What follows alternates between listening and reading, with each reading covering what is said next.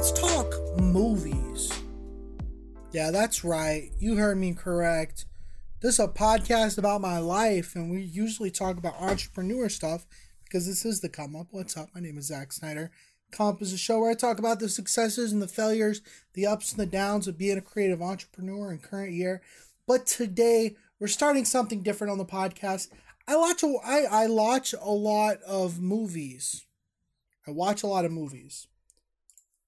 And unfortunately, I don't have the time to make full-on videos or reviews of them anywhere except on my Letterboxd. You can follow me at letterboxd.com/ZachSnyderProd if you want to see all of my hot movie takes. But it is unfortunate that I really don't have any other place to talk about movies. And I love them so much now. It's a thing where I used to not watch film at all growing up. Like, movies would be up on the TV and I'd watch them with the family. But then halfway through, I'd get a book and start reading, or I'd blink out, or I'd fall asleep. And I was just like, I don't care about no dumbass motion picture. I'd rather read a book or play a video game or do something. But then something clicked back in 2017. I decided to start doing a couple of movie reviews on my YouTube channel. And I was like, oh, wait a second. If I pay attention to the movie, there's actually a lot I can get out of it. Film is almost the ultimate art form. Back in the early 1900s, there were a lot of people in the classical music era that would be opera. They'd be opera is the ultimate art form because you're taking theater, you're taking music, you're taking script writing, you're taking choreography, you're putting all these things together. It's like a really, really big piece of art. But I would argue that film, and then I guess video games too, because you get that interactive element. But I feel like film, if you're looking for something passive, that you can still be pretty engaged in. Film is the all-in be-all, in my opinion, when it comes to art. There's so many different things you can get out of it. There's so many things I get out of it now. And since 2017, I've seen about 400, 500 films. But since the end of 2019, that was when I really started watching multiple films a week. I was like, man, I really love what you can get out of this medium. And so I've seen a lot of good films. I've seen a lot of bad films. And like I said, because I don't have time to make videos on everything that I consume, I haven't had a chance to really talk about a lot of these films. So with the Come Up coming back, I was like, yo, what if I did a monthly film wrap up? And that's what we're going to do. We're going to talk about all the films that I watched in January of 2021. I watched 20 films in January, which is pretty cool. But it's kind of crazy because I watched a lot of them in the first half, specifically from January 1st to January 14th, which was my birthday. That's right. Tell me happy birthday. But then the entire second half of January, I didn't watch anything because I've been getting busy with work and everything. So that's kind of unfortunate. But I still saw 20 films. That's a lot more than most people will see in a month. So I'm pretty happy with that. Anyways, let's talk about all of them. I'm gonna go, I guess, worst to best. I think that's the best way to do it. Although best to worst would probably be equally as funny. Let's just start with worst to best. Number 20 of the month, Amish Abduction. I I got a little service called Discovery Plus, a little streaming service. All the Discovery Channel stuff, HGTV,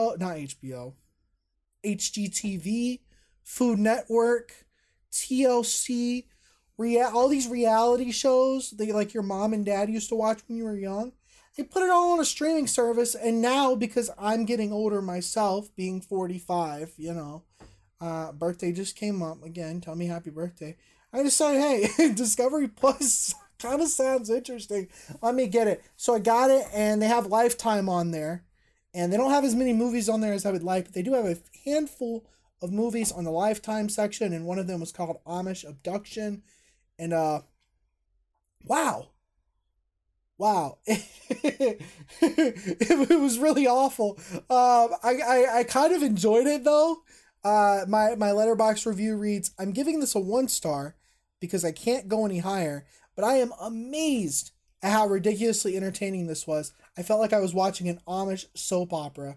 This film literally starts off with an Amish dude in the woods talking to this like backwoods hillbilly guy to get him to get alcohol from him. He buys alcohol, illegally in the Amish world. You're not supposed to drink alcohol at all. So he buys alcohol from this dude out in the woods, and it's just like from there to the very end, things just happen. And the entire plot of the film is this dude is married to this woman in an Amish town, and they have a kid, and he's decided that being Amish isn't what he wants to do anymore, and he doesn't want his kid to live there. So he literally just like kidnaps his kid, and then the court ends up giving custody to the woman because it's a Lifetime original. Plus, like the father's not good. He's like getting drunk and just taking his kid away from everything that he knows, including his mother. It's like he's definitely a shitty character. And all these Lifetime movies, they're supposed to revolve around like a strong, heroic female type, which good for them, bro. Good for them, honestly. I'm kind of interested in watching more of them if they're even like slightly as entertaining as this was. But yeah, like it's obviously bad. The script is abhorrent, but it's got entertainment value. I tell you that. But it was still the worst thing I watched this month. Fortunately, like everything else is like better, and I still had fun with this one. So we're gonna skip through a couple of these, or get through them a little bit quicker. I just had more to talk about. Amish Abduction, number 19, The Minimalist. Less is now. One of my favorite YouTubers, Matt D'Avella, he talks about productivity, minimalism, being a creator, all that kind of stuff. He directed and edited this minimalist documentary.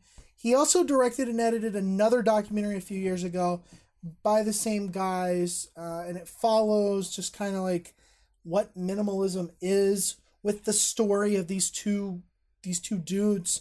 Unfortunately, I was very bored and unimpressed with this documentary. Like I love Matt D'Avella, highly recommend his YouTube channel, and what he did here with the editing and the directing was like fine. Like that, I don't have a bad bone in my body against him. But the two dudes that the film is focused on are like telling the story of being a minimalist, and apparently they're just taking stuff from their TED Talk and they're just putting it into the script, and apparently it's almost like a carbon copy of the first minimalism movie that they did a few years ago, both of which you can find on Netflix. So it's not even a thing where like the first one was super independent and then the second one got the Netflix deal. They both were on Netflix. So it's kind of weird. Like, I don't know why this exists, other than to try to get minimalism in the mainstream, which, I mean, cool. There just wasn't a lot of, like nothing. Like, this movie was nothing. Like, they took minimalism to heart, and and they left me with nothing. I personally am interested in getting more minimalist with certain aspects of my life. But yeah, I don't recommend this at all. I think I gave it like a 2.5 star, like a 5 out of 10. So cool. Next on the list is Enola Holmes.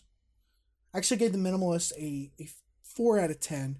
So Amish Abduction, a 2 out of 10. Next, we're going to go with number 18, Enola Holmes, about the sister of Sherlock Holmes, played by Millie Bobby Brown from Stranger Things fame. We've got our boy, what's his name? He plays Superman and The Witcher.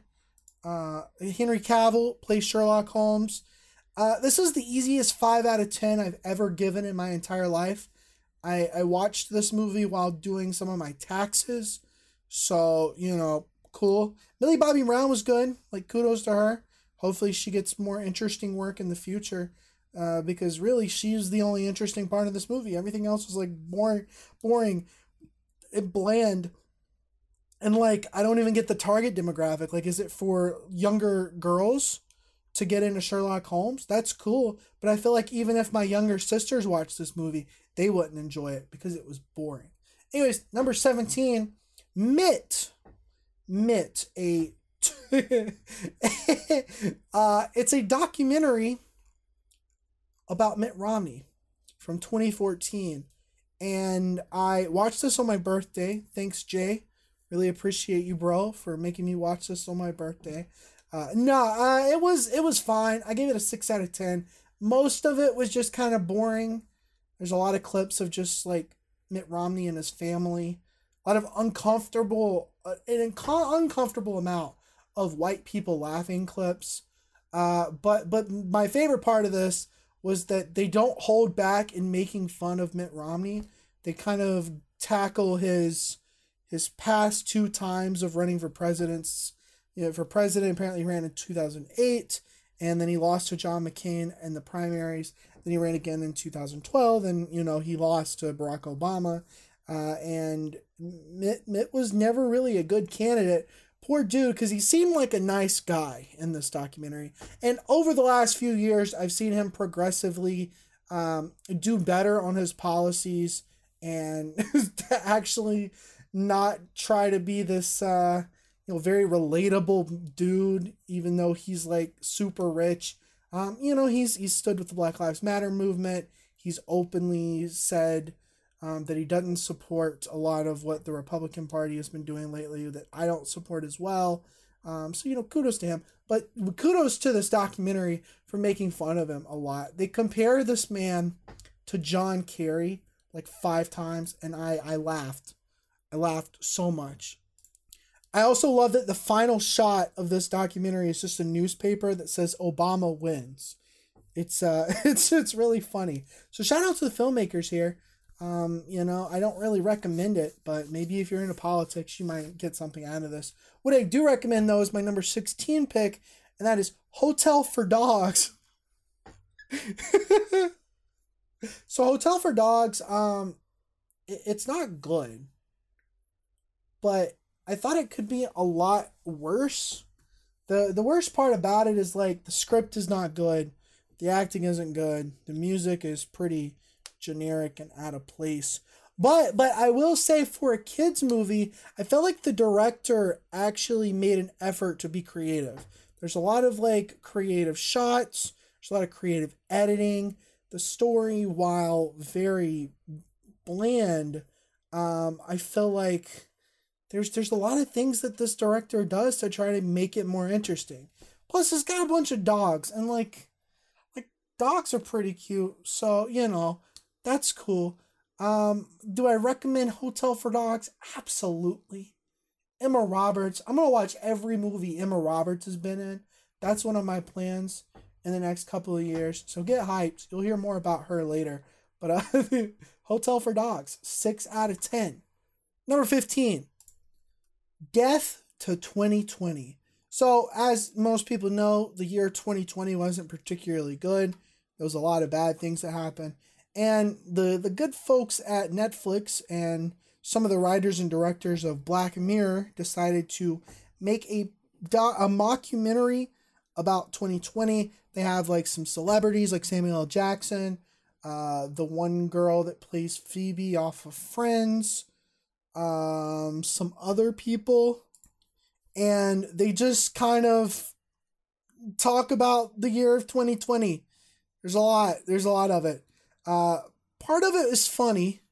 There were definitely some funny moments, but it's also like a mix of, hey, let's all laugh at the pain the year caused, and then also like millionaire celebrities milking a topic to make more money at the expense of everybody else. When, even though, like, I'm not saying people with a bunch of money didn't have a tough time last year, but people with a bunch of money could have shielded themselves from a lot of problems that a lot of people had last year and are still having in 2021. So it's like, if you like dark comedy, you'll probably enjoy this. Maybe you can get some catharsis out of it. But if you're ready to just move on from last year as quickly as possible, I would probably skip this one. Number 14 is Spotlight. Moonlight. Spotlight is a 2015 film. It won Best Picture in 2016, I believe it was. Yeah, it would have been the year after 2015. It's all right. I give it an 8 out of 10 because I didn't really dislike it, but it's a movie about the spotlight section in a newspaper, and they highlight like a big controversy with the Catholic Church and a bunch of nasty priests doing nasty things to little boys. So it's like it's a good thing that like this true story that this happened, that people were able to tell this story and kind of, stop putting a lot of these priests on a pedestal because they've done a lot of bad things. And by making a movie, it makes even more people aware of what's happening. Unfortunately, I was just kind of bored for most of this. There's like a few scenes that were really good, and that's what brings it up to the 8 for me. The cast is really solid. It's got like Mark Ruffalo and like Birdman. Can't remember his name right now. Michael Keaton. A lot of good cast members here. So acting was really good. Story itself was interesting. Direction was the thing that really killed me. It was just kind of boring in the direction aspect. But whatever. Move on. Number 13. And this is disappointing to me. Number 13 is Hot Fuzz. Cool. I just forget about film apparently if I don't watch anything for a couple weeks. Hot Fuzz is an Edgar Wright joint. I was trying to remember Edgar Wright's name. Hot Fuzz was all right. I think I should have watched Shaun of the Dead before this because I've only ever seen one other Edgar Wright movie before this, and that was Baby Driver. And I loved Baby Driver, but I was kind of disappointed by this one. I still gave it an 8 out of 10. And like the direction's dope. Like Edgar Wright really knows how to create a film that doesn't waste any time at all. But I feel like because I don't watch a lot of buddy cop movies, and this movie is a really big parody of buddy cop movies, that there's some stuff that I didn't get out of it. Plus, it's also got like this British comedy angle, and like some British comedy can be pretty funny. Sometimes it's just not funny, and I didn't laugh nearly as much as this movie wanted me to. So like I'll probably rewatch this. Probably gonna rewatch it in the living room or whatever. I watched this with my friend Parker, and he fell asleep in the middle of the movie. So maybe that also hurt my enjoyment because my friend betrayed me. But other than that, like it was alright. Number 12, Under the Skin, 2013. Another film that disappointed me. I still gave it an 8 out of 10. But like I was expecting a 10 out of 10 masterpiece here. Under the Skin is very Kubrick-esque. That is to say, it requires a lot of patience, a lot of attention. There's like this artistic intent behind it that makes you have to like think about the deeper meanings of it. And that's cool. And I love that shit. But this movie's like, it's very sterile.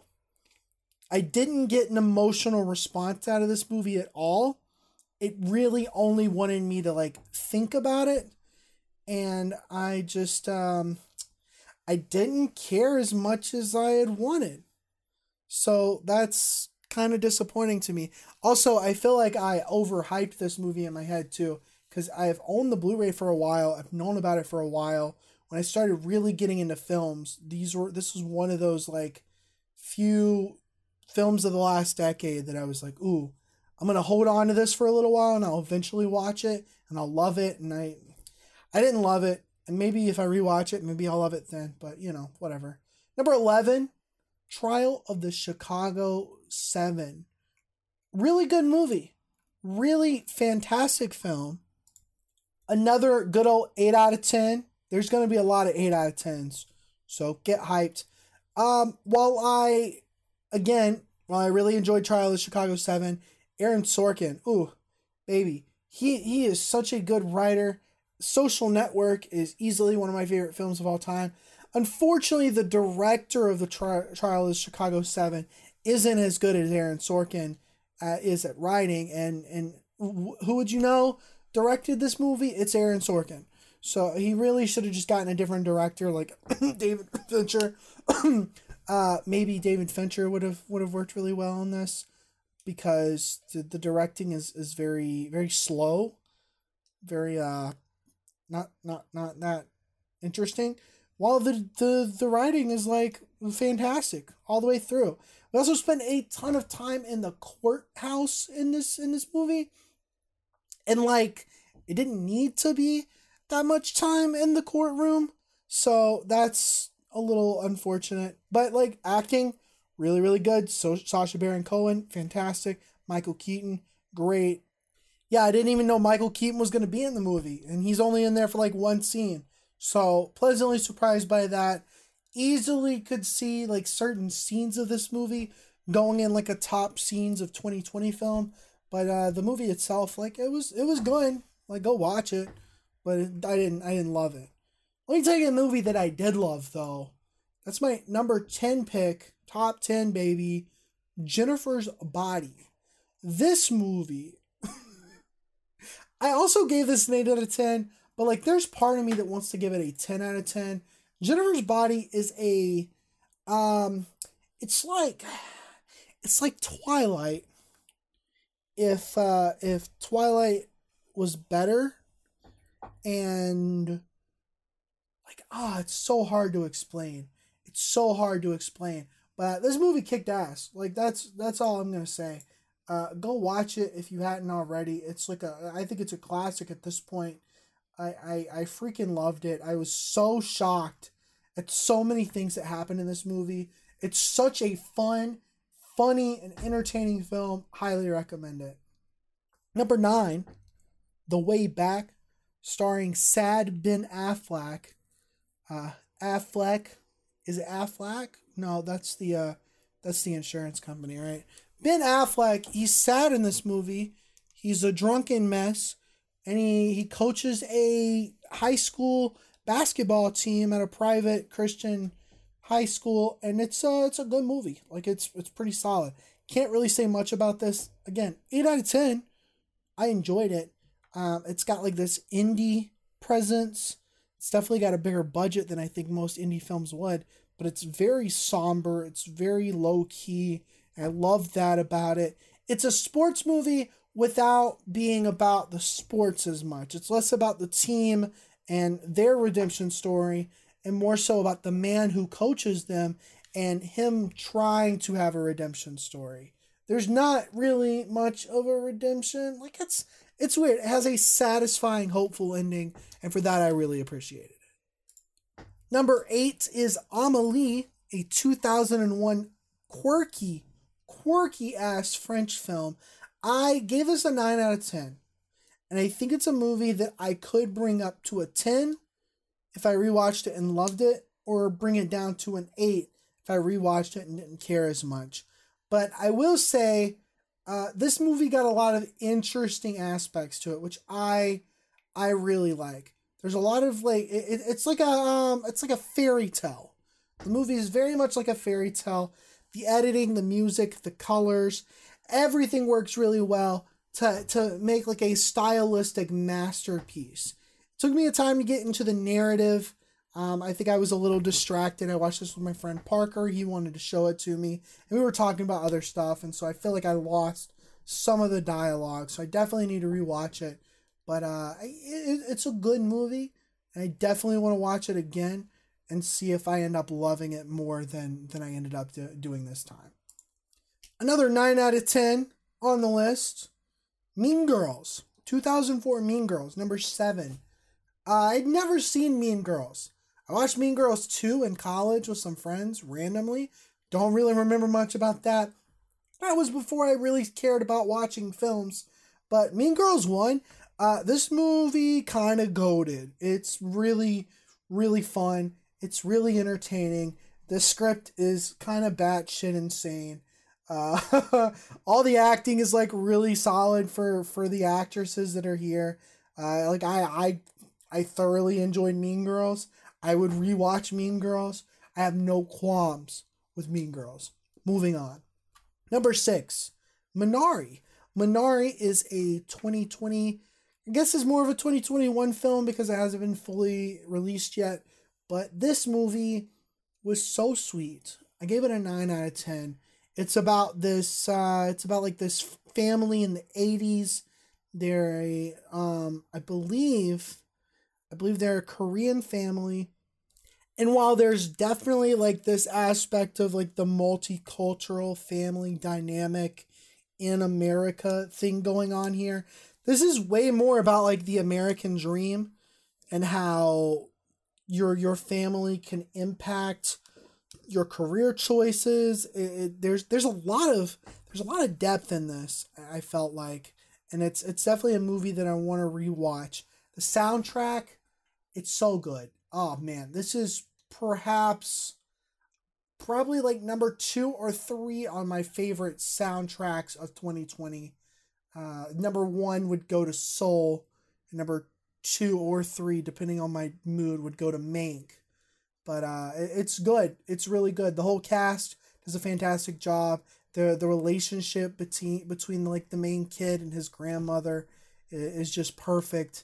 It's like I said, it's a really sweet film. It's just very low key, down to earth, and I really really enjoyed it. Number 5, kind of the opposite of sweet and down to earth, is Da 5 Bloods, the newest Spike Lee joint. Almost forgot Spike Lee's name. It do be a little bit late in the evening for me. So Da 5 Bloods, it's number 5 on my list. Obviously enjoyed it. Given a 10 out of 10. Everything above this is a 10 out of 10. This movie, like, it's good. Like, it's a masterwork. And it weaves, like, numerous historical events into, like, this centralized theme. It's got, like I finally understand Spike Lee's style now. The only other film of his I've ever watched was Black Klansman back in, like, 2018. So, or I guess it was 2019. I don't really remember. Anyways, I liked that movie, but it was kind of weird to like understand why Spike Lee had the music choices that he did and why he was incorporating current events into the movie. And then watching Da 5 Bloods, I'm like, oh, he's doing the exact same thing here. It's a very big stylistic choice of him. And like I get it. Like I actually completely understand it now. He's not afraid to be brutally honest about his message. And I really, really admire that. There's also like a great cast in Da 5 Bloods. Delroy Lindo, he was banging. Jonathan Majors, this is the second film I've seen him in, and I loved him. Seeing Chadwick Boseman in this role after his passing was kind of surreal. Really, really sad. I still need to watch Black Raimi's, what is it, Ma Raimi's something. I can't ever remember the title of that movie. I still need to see that. Apparently that's like one of Chadwick Boseman's best performances. So I'm looking forward to seeing that one. But yeah, Da 5 Bloods. I don't want to spoil it. I don't want to talk too much about it. Deals with a lot of like the lasting effects of war, shows the effects of PTSD. There's a lot of messages of friendship, brotherhood, forgiveness. It's a fantastic film. Go watch it if you hadn't already seen it. One of the best of the last year for sure. Number 4 is Shithouse. And yeah, that's what it's called. You might be wondering, what is this movie even about? It's about college. This dude who's literally like my age, graduated from college, decided he was going to make a movie about his first year of college. And wow, like it's really good. I give it a 9 out of 10. I did like this a little bit more than Da 5 Bloods, even though Da 5 Bloods I gave a 10. I feel like this is, because it's a debut film, because it's another one of those like low-key films, very much like an independent vibe to it. But man, like it is so real. This freshman who's nervous about college, he's homesick, he meets this girl and they talk and they have like this really good night where they're like connecting on so many levels, and then a couple of things happen, and it's like, for a movie where most of its runtime is set on like one particular night, it's pretty crazy how engaged I was. Definitely recommend this movie if you had any issues in college whatsoever. I didn't really relate too much to the main character's struggle, but I think anybody that goes to college, like their freshman year is it's such a wildly different experience than you really are ever going to be prepared for. So I think anybody that's been to college would probably appreciate this movie. But next up on my list, number 3, my top film of 2021, it's Soul, the new Disney Pixar movie, Soul. This movie, I've seen it twice now. I freaking, oh man, I freaking adore it. Everything about it is like perfect. I feel like not only is like stylistically, it's such a strong movie. The animation, freaking fantastic. I love the art, the designs of the characters. I love the music. There's like a throwaway line to Tetris that I found like very funny. There's like this existential, what is the meaning of life kind of thing to it. Everything, like, I felt like such a deep emotional attachment to this film. It almost feels like it was made for me. Like, it's that crazy. I used to want to teach music. I've been so ingrained as a musician for so long, and there's just so many aspects of this film that, like, I could relate to. And it's just, man, what this movie talks about when it comes to, like, the purpose of life, unmatched. I've never really watched a film quite like it. Really, really loved it. And it's like, it's a good movie for families. Like, there's some really funny stuff here, and some things that kind of caught me off guard. So anybody that tells you that Soul is not a good movie, you should stop talking to them immediately. Number 2 on my list is the good old Charlie Kaufman joint, Synecdoche, New York, from 2008. This is a rewatch. This is my 3rd time I've rewatched this since 2019. And I still love it so much. I wrote like an entire essay this time on Letterboxd about it. And I'm not going to go into that right now. But Synecdoche, New York is about a man who is trying to kind of figure out his life purpose. Similar to Soul, he's working on his life purpose. It's got to do with him being a playwright. He wants to go out and do this gigantic play, and this movie talks a lot about like the fragility of life.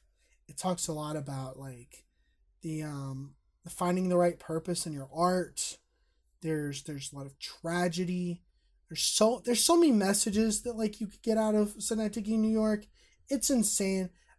Some people might not like it, and like that's fine. 2 of my friends that I've watched this with both did not like this movie nearly as much as I did. In fact, I would probably go to say that they disliked it because it does get a little wacky. It gets a little out of hand. The ending is very, very confusing. There's a lot of different ways you can interpret it, but like I love it. I really do. And it's Synecdoche, New York is one of those movies that like I'm gonna continue watching the older I get, and as I age, it's gonna impact me in different ways, and I'm really excited about that. But let's talk about my favorite film that I watched in January of 2021, and that is, drum roll please, it's Whiplash, a movie about drums. So, thanks for watching. Glad I could make that joke. Whiplash, Damien Chazelle, 2014. Oh, man. I think this is my favorite movie of all time now. Like, this is only the 2nd time I've seen it. The first time I watched it, I think I watched it at the end of 2019 or the beginning of 2020. Don't really remember completely, but this movie, it is the most engaging. It's the most engaged I've ever been watching literally anything. Like, there's a couple of other films that come close, but, like, even then, like, it's still no contest. Whiplash is, like, it perfectly encapsulates everything surrounding trying to be great at something. Whether that's music, whether that's making videos, whether that's art, whether that's being an athlete, whatever it may be, this movie literally makes me so ambitious after I've seen it. It makes me want to get to the grindstone and make my dreams happen. It also makes me want to quit everything at the same time. Whiplash literally gives me whiplash. I had my heart racing at the ending of that movie, and I've watched it twice, and I still have such a guttural reaction to it. It's perfect. I think this movie is perfect. And then on the other side of things, like there's a lot of really funny moments of it. If you don't know anything about Whiplash, basically this kid played by Miles Teller is in college. He's in a music conservatory. He wants to be the best drummer ever. He starts studying under a teacher played by J.K. Simmons, and J.K. Simmons is a little rough on him to the point where he like throws things at him and cusses him out and tells him that maybe he shouldn't be such a low life, like, you know, that kind of thing. And J.K. Simmons' performance here, it's easily like the funniest performance, and also the scariest performance I think I've ever seen in film. So while it's like got all these very like deep-seated issues in people trying to be great at something and teachers like shoving things down their students' throats and trying to beat the shit out of them until they become perfect at what they're doing. While all of that is like really important and that shit really impacts me a lot, it's also just like, it's funny, it's engaging, it's entertaining, the editing is fucking fantastic, the music is obviously going to be great, it's about jazz music. Like, I just love this movie. I can never, I don't think I'll ever get bored of it. I've seen the ending of this movie like multiple times, even though I've only seen it twice, because it's just good. Like, it's perfect. I don't know. I had to move a movie off of my top 4 favorite films on Letterboxd just to replace it with Whiplash. That's how good it is. Anyways, it's 36 minutes, 37 minutes. I didn't mean for this to be this long, but apparently I like talking about movies, so that's pretty cool. We'll be back next month to talk about the movies I watch in February, though I don't know how many I'm gonna see because right now I'm currently like really busy with work stuff. And get this, I mentioned it last time, but I'm watching Pokemon for the first time, so that's taking up a little bit of time. And I'm watching Supernatural with my friend Jay. I finally got back into watching some of that. Finished up season 2, watched all of season 3, just started season 4, and there's like 15 seasons of that. So I think instead of watching a lot of films this year, because 2020 was like such a film heavy year for me, I think I'm gonna actually like spend a little more time watching some TV shows, catching up on some anime. I know I want to see Attack on Titan because motherfuckers keep spoiling it for me on Twitter. And you know, that's really it. I want to read again too. I have such a weird relationship with reading, but I have so many books that I want to read. So we'll see what happens. I don't know how many films I'm going to watch in February, but hopefully it's enough to make a video or a podcast episode out of it. At the least, it's just got to be less than 20, and it'll still fill up 30 minutes because we're heading to 40 minutes right now. Anyways, thank you so much for listening. I'm really happy to be back here at the Come Up. I hope you guys have a great day. Let me know what kind of movies you watched. You can send me an email or something at zacksnyderproductions@gmail.com if that's something you're interested in. Or just go to zacksnyderproductions.com. You see all my social media and all that kind of stuff. Hit me up in any of those. Let me know what you've been watching recently. I'd love to hear it. In the meantime, I will catch you in the next episode of The Come Up. Peace.